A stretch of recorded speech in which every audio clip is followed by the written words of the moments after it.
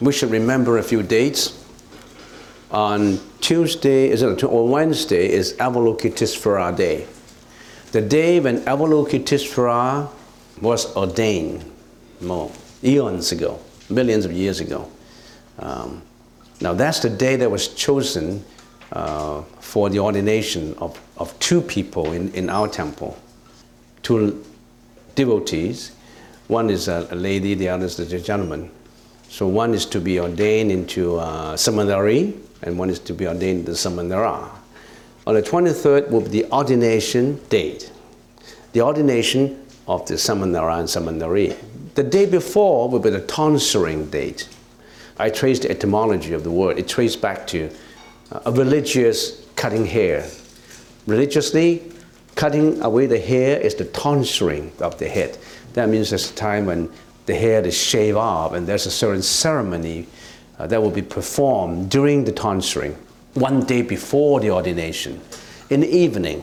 So 5:30, we will do a repentance ceremony, and then we have tonsuring, and at the same time will be some chanting. And then the next day will be the ordination, and then we start at 8. The tonsuring itself is not that long. It could be about just an hour, 45 minutes, but the ordination is of course longer. The ordination procedure for the 22nd, I have compiled the formal ordination procedure. It's 30 pages, Chinese written manual for the ceremony. I plan to translate it into English so that maybe next year we can do a short time ordination. There's such a thing as a 7-day ordination for people. So in other words, if you want to, I want to come to be a monk for 7 days only, or some to a Samanera or Samaneri for 7 days only, then I'm organizing such an event for next year. So you put it in your calendar in 2014 if you would like to participate. And this year we have two people. One is a lady, the other is a gentleman. The lady is going to be ordained into a seminary. You may not know about this lady because she comes from Hong Kong.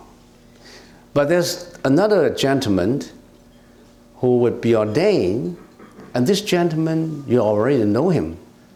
So I have to let the cat out of the bag. I can't just let the cat be hiding in the bag.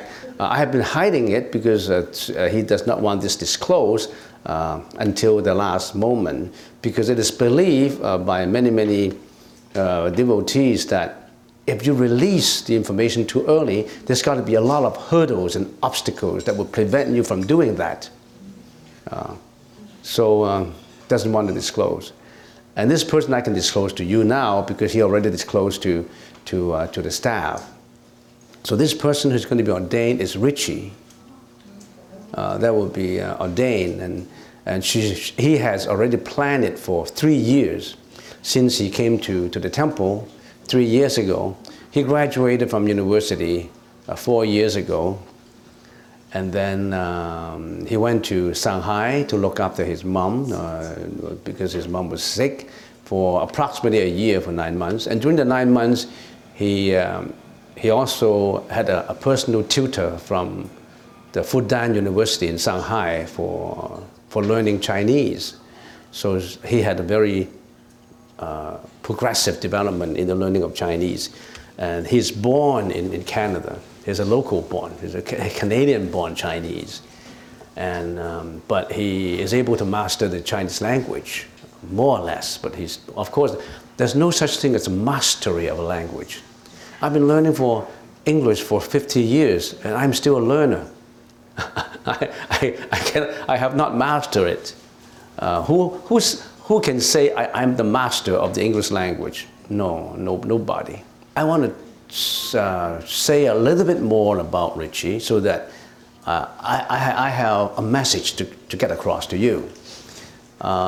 In many situations, when a person wants to be ordained as a monk or a nun, if the news get released, we always think, oh, Maybe he lost his girlfriend. Or maybe he's lost his job, he got fired. And then maybe he has a mental problem and he does not want to be living in the society. Or he's driven out from his home. He couldn't get a job. He gets sick and tired of the university. He gets sick and tired of life. That's the reason why he want to get out from there and to getting into the temple. Or he has no ability to get in the job. That's the reason why he want to depend on the temple for food and lodging. Most people are so negative when they think about this. I would like to get the message that that doesn't happen to everybody. For example, Richie, he graduated 5 years ago, and when he was at high school, he studied in one of the best high schools in Vancouver, St. George's, which is a very good boys' school, and he got very good schoolwork, scholastic record. And then he was given a full scholarship at UBC after graduation from St. George's, a full scholarship. He enrolled with one of the Ivy Leagues in America, University of Pennsylvania. And University of Pennsylvania was famous for studying finance because they had the Wharton School of Commerce. The Wharton School, the undergraduate studies program of Wharton School is even better than Harvard. Now Harvard is good at MBA, but Harvard is not as good as Wharton in undergrad. So Wharton is the #1 finance and commerce school in America. He went into UPenn and he studied for 4 years, Wharton School, and then he graduated with summa cum laude. And for those who may not know what summa cum laude is, summa cum laude is a Latin word saying a first-class honors. Before he graduated, on the 3rd year, he was enrolled into a summer student program in Hong Kong and Merrill Lynch for finance. And at that time, they recruit 16 third-year students across Canada and North America, 16 expatriates going to Hong Kong, working in Hong Kong. And then after working they pay really high salary for summer students, $40,000 per month plus allowance for housing. And that's very high salary for the 16 people. And after working for 3 months, they had an evaluation, and Richie was classed the second of the second highest as a summer student, and he was given a full-time position with Merrill Lynch upon graduation. But he had to look after his mom, so he declined the offer. But then Merrill Lynch said, the reason why you couldn't come is because you want to look after your mom, because his mom is suffering from a very serious sickness. It needs somebody to tend to. So he is staying with his mom for 9 months, looking after the mom. And then he said, I can't come because I have to look after my mom. My mom is sick. That's the case. Good. You're a very unique candidate. I'll open this job for you. You can, for 2 years, you can come back anytime during the 2 years. So 4 or 5 months later, then his mom seems to recover. So he started to think about a job in Shanghai at that time. But at the time, somehow, there was a financial crisis over the world, and Merrill Lynch was swallowed up by other companies. Merrill Lynch disappeared. No more Merrill Lynch. He heard the news from his fellow students in America, in San Francisco. The name of the company is Dodge & Cox, looking for a candidate, a staff to help the CEO of the company. And then Dodge & Cox is running finance advice on an amount of $18,000 million, something like that, for clients. They are interviewing people from across America. And then so Richie called San Francisco, a number of telephone calls, and then they want to invite Richie to San Francisco for an interview. And they have all the CEOs and VPs and interview him.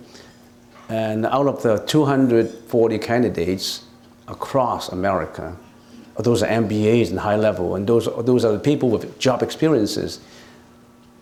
Richie was the only person given the job. But then later, his mom passed away, and he was ready to take up the job.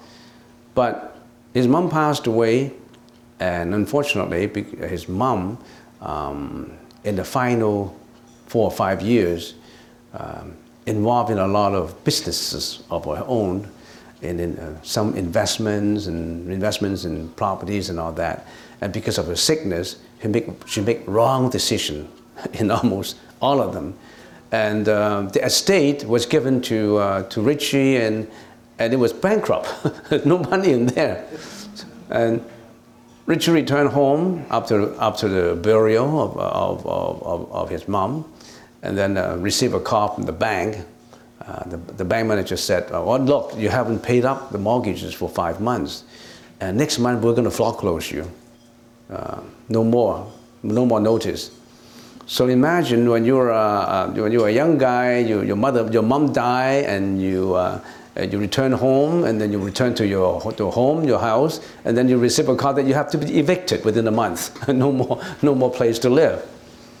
So he started to handle the estates, her mom's estates, a bankrupt estates. And then I said, don't work in America anymore. Just come back to Vancouver and look and handle the estates and help out the temple. And you already have a lot of time to do that. If you work with somebody, then who's going to handle the estates? It's so messy. It's so messy. It's not because in the final years of his mom's years, she couldn't make decisions anymore. Being sick. So he stay and handle the estates. And for the past 2.5 years, with a lot of strenuous work, a lot of efforts, and a lot of consultations, and a lot of really overcoming a lot of difficulties, he managed to turn the bankrupt estates into a profit. So didn't have to go out to look for a house anymore, and he was able to not just turning the bankruptcy into a surplus situation, but was able to make money for future charity work, because he promised his mom that everything will be given to charity or something like that. So at the same time, he's helping out the temple. At the same time, handling a lot of other things. And the time now he's finished handling the estate. It's all been taken care of now by him. And he started to research into Buddhism since 2.5 years ago. He read Madhyamaka Karika, he read Yogacara, Precepts Manual, and he read a lot of Chinese books and English books. He was particularly impressed by 2 bhikshus. One is Ajahn Brahm, the other is Venerable Punachi. These enlightened people. Then he started to change. He started to meditate 2 hours, 3 hours per day, and then at the same time he was doing the triathlon. And a year and a half ago, he told me, because in the triathlon, he always mixed with the professional trainers. And he himself got a professional trainer for the triathlon too. You know what triathlon is? Yeah. And then he told me that I have a little bit of enlightenment. I said, what enlightenment? So if I use my discipline and my consistency in being trained in triathlon, and if I use that in Buddhism and in enlightenment, I could be a Sotapanna within a few years. Well, I said, yeah, you could be, if you discipline yourself so much. Because in triathlon, you have to practice jogging for 1 hour, and swimming for another hour, and bicycling for another hour, 3 hours per day. Discipline, and so that you can catch up with the others. So he said, wow, if that kind of discipline can be applied, because he's a person who believes in discipline. So I said, yes. So he started to change, and then I said, to be a monk, you need to be a celibate. You're just a young guy, you're 26 years old, can you be a celibate? I mean, you have to give up all your man and woman relationship for once and for all. Are you willing to adopt a celibacy without even try before to attain enlightenment? Who has achieved celibacy and going towards enlightenment without having relationships? Very few people. But he said, then maybe I'll practice the impurity visualization. So he started to practice the impurity visualization. Remember the four contemplations? Visualization of impurity. He's found it's very effective. So that kind of idea, that kind of relationship idea, that kind of non-celibacy, and in other words, essential pleasure, desire, and all that, gradually would be minimized to a degree that you don't need it anymore. You don't need to, of course you have to practice it every day. If you don't practice it, it comes back again. The reason why we reincarnate, the reason why we come to this karma world is because we have that desire. And Freud, one of the well-known psychologists, said that sexual desire is nothing but a release of tension. Once you accumulate all this sexual desire in you, in your mind, you are building up tension. And when the thought gets so strong, you are pressurized, you got to release it. You're looking for release of this pressure. And it's nothing but a release of the pressure. But then, of course, everybody has to practice it every day to achieve the purity. So that's the story. So that's the story I want to tell you, because I want the reason I want to tell you this is not to aggrandize, is not to praise, to overpraise anybody's good deeds. It's a message to you. Not everybody is using it's ordained because he couldn't have any work to do. In other words, not everybody is using ordination and being a monk in the temple. Not everybody is using that as an escapade from the daily lives, the boredom of daily life, or the hustle bustle of the daily life. Getting into a temple and become ordained is not an escapade. You don't escape something to get into a temple. It's an advancement. It's a spiritual advancement going further and further. If you can get into the path of celibacy, you're already on your road to enlightenment. Because who can? Very, very few people can. Even if you can, maybe you're already senior. You don't need it anymore. For the young guy, it's very difficult. But that's what it is. The message is, don't think that being a monk is an escapade from the hustle bustle or the boredom of life. It's not to escape life. I talked to Richard this morning. Richard said, "Oh, don't mention anything. Nobody. It's an exaggeration." It is not. The message is, don't think that you will live forever. Death confronts you anytime. When you die, you don't have any more time to practice. You're going to roll with your karma into the next life. Who knows what your next life will be? When you're 60 years old, you think, I can live for another 30 years until I'm 90. Who can guarantee that? Nobody can. You are competing with the ticking of time. Time is always ahead of you. You can't beat time. It beats you. Sakyamuni Buddha gave up his throne to be the king, to become an ascetic. So if you think that becoming an ascetic, become a monk is an escapade, think about it. He has the luxuries of the king. He didn't want to be the king. He wanted to find something beyond.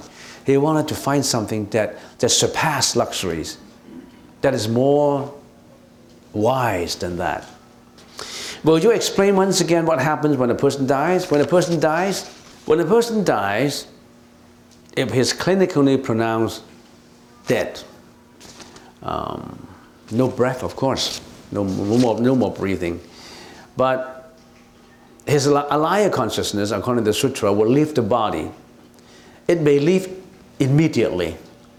In other words, the consciousness, because there are 8 consciousnesses, there are 8 altogether, but the 8th one is called the storage, the store consciousness, or the banking consciousness. So when you die, then everything shrinks into the storage consciousness. Your eyes can't see anymore.